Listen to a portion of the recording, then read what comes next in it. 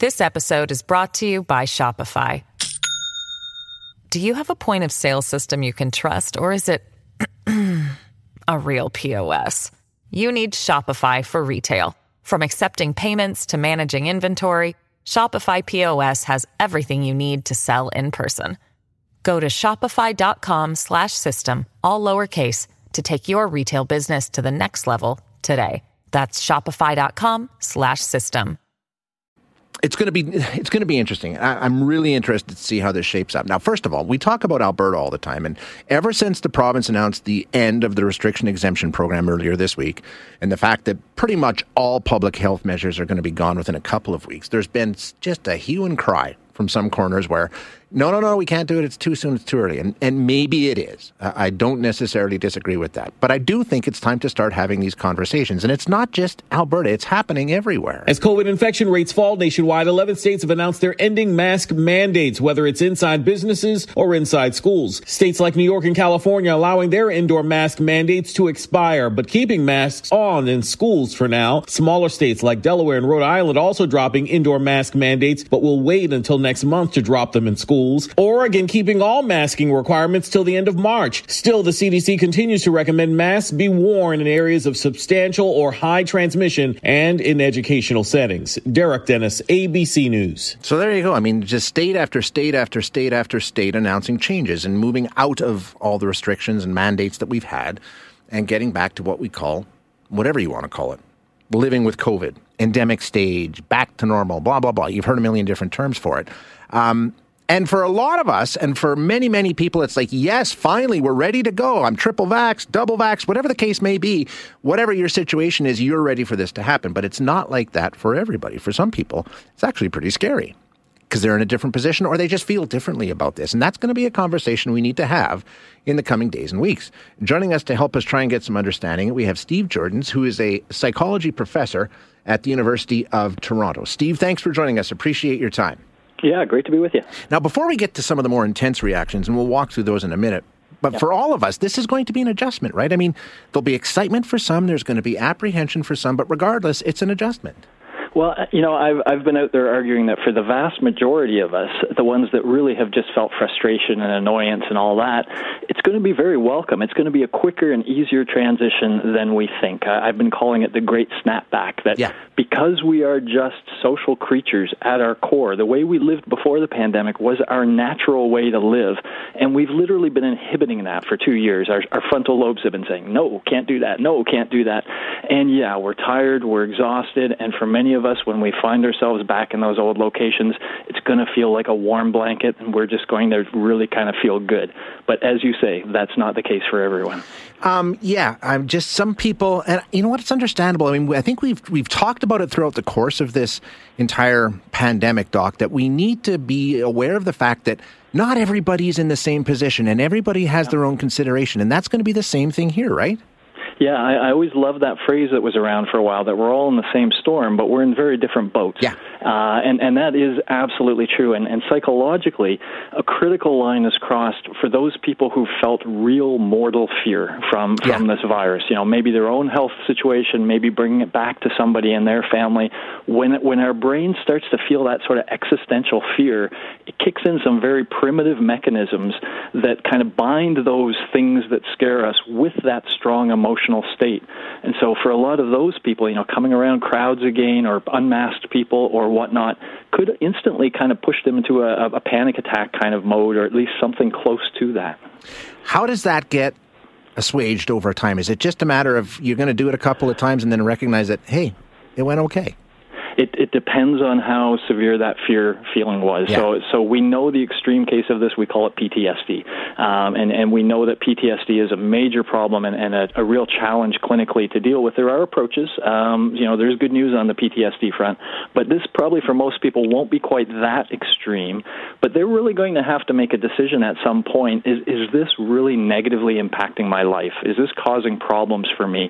And if it is, in that case, those people should consider seeking some therapy. There are good therapies to help people deal with what we call emotional disorders, which is what this would be. And so they should know that as well. But yeah, if you can try a gradual... This episode is brought to you by Shopify. Do you have a point of sale system you can trust, or is it a real POS.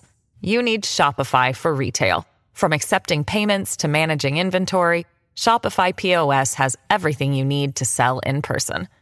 Go to shopify.com/system, all lowercase, to take your retail business to the next level today. That's shopify.com/system. Families have a lot going on. Let Ollie help manage the mental load with new cognitive help supplements for everyone 4 and up, like delicious Lolly Focus Pops or Lolly Mellow Pops for kids. And for parents, try 3 new Brainy Chews to help you focus, chill out, or get energized. Find these cognitive health buddies for the whole fam at ollie.com. That's OLLY.com. These statements have not been evaluated by the Food and Drug Administration. This product is not intended to diagnose, treat, cure, or prevent any disease. Reintroduction, and if slowly you feel more and more comfortable with it, that's great. But if you're just feeling like, no, this is just making me terrified, it's time to talk to somebody. Now, I'm no psychologist, but I've talked to many of you, and if there's one thing I've learned, it's that human beings hate uncertainty. We don't like not knowing. And it seems to me we're at a point now coming out of as I talked about before I got to you, there's all kinds of different states that are doing it, but then the CDC says, don't remove masks, keep masks on. Some provinces are saying we're going ahead, others are saying we aren't. It's choose your own expert at this point, Steve. It really seems like you can find anybody to support any cause that you want. How unsettling is that, and how much more difficult does that make this? It really brings it down to the emotional level then. So I often like to argue that we're kind of two people in one. We're this primitive, emotional, instinctual person. That's our limbic system, the deepest, oldest part of our brain. And then we have the frontal lobes, which is the newest kid on the block. The frontal lobes is where we do all our rational thinking and our strategizing and all that kind of stuff. And when we get all this mixed data like this, the frontal lobes sort of, as you say, it can kind of grab whatever message it wants.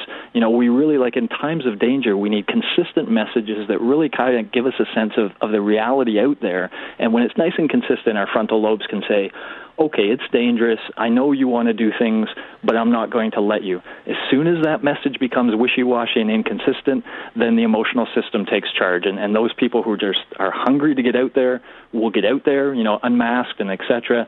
And those people who are really fearful won't. And so, that's the problem, is that we get ruled a little bit more by our emotions when there isn't a consistent message. Yeah, exactly. And I'm just wondering, is it helpful to say, hey, well, because I've heard from people who say things like, there was a story recently, someone who was immunosuppressed or whatever, and my wife is, so I have an understanding on how that works. But they're saying, well, what am I supposed to do? What am I supposed to do? And I'm thinking, well, you're in your mid-50s. What did you do for the 50 years before the pandemic when there were virus?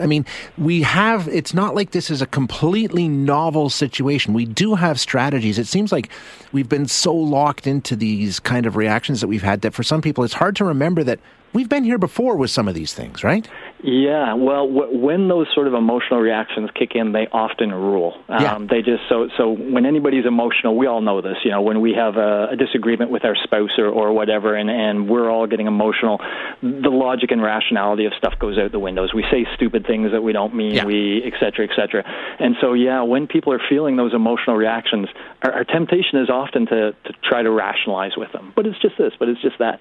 Rather than really the better approach is to shut up and listen to them, to really let them tell us how they're feeling, kind of play like a reporter, kind of like you are right now, kind of draw their story out of them, draw their feelings out of them, let them explore it a little bit, because that's what they're in the middle of right at that time is an emotional situation, and they kind of have to explore that and get comfortable with that before they can start going to that rational side again. And patience, Steve, right? Understand that everybody's 100%. At a different place here, and just be patient. Yeah, we really have to realize, we're a bunch of human beings who react to this stuff in different ways. And at our core, we are all the same. And we have to just treat each other like human beings, respect the fact that we've come to different places, and just embrace that and say, that's cool. When you're ready to maybe meet me for coffee, I can't wait for that day. So I'm ready when you are, but you tell me. That sort of approach is really powerful now, I think. Yeah, exactly. Just give everybody a little bit of room to handle this their own way. Steve, thanks so much. I really appreciate the insight. No problem. Have a great day. You too. Bye-bye. That is Steve Jurdens, who is a psychology professor at the University of Toronto. And I think, like I say, this is going to be the new conversation that we're having soon. Because, like it or not, And I know some people agree and some people don't. This is the way we seem to be headed right now, okay? I mean, you just take a look at where restrictions are being lifted, mandates are being changed, and it's happening all over the place right now.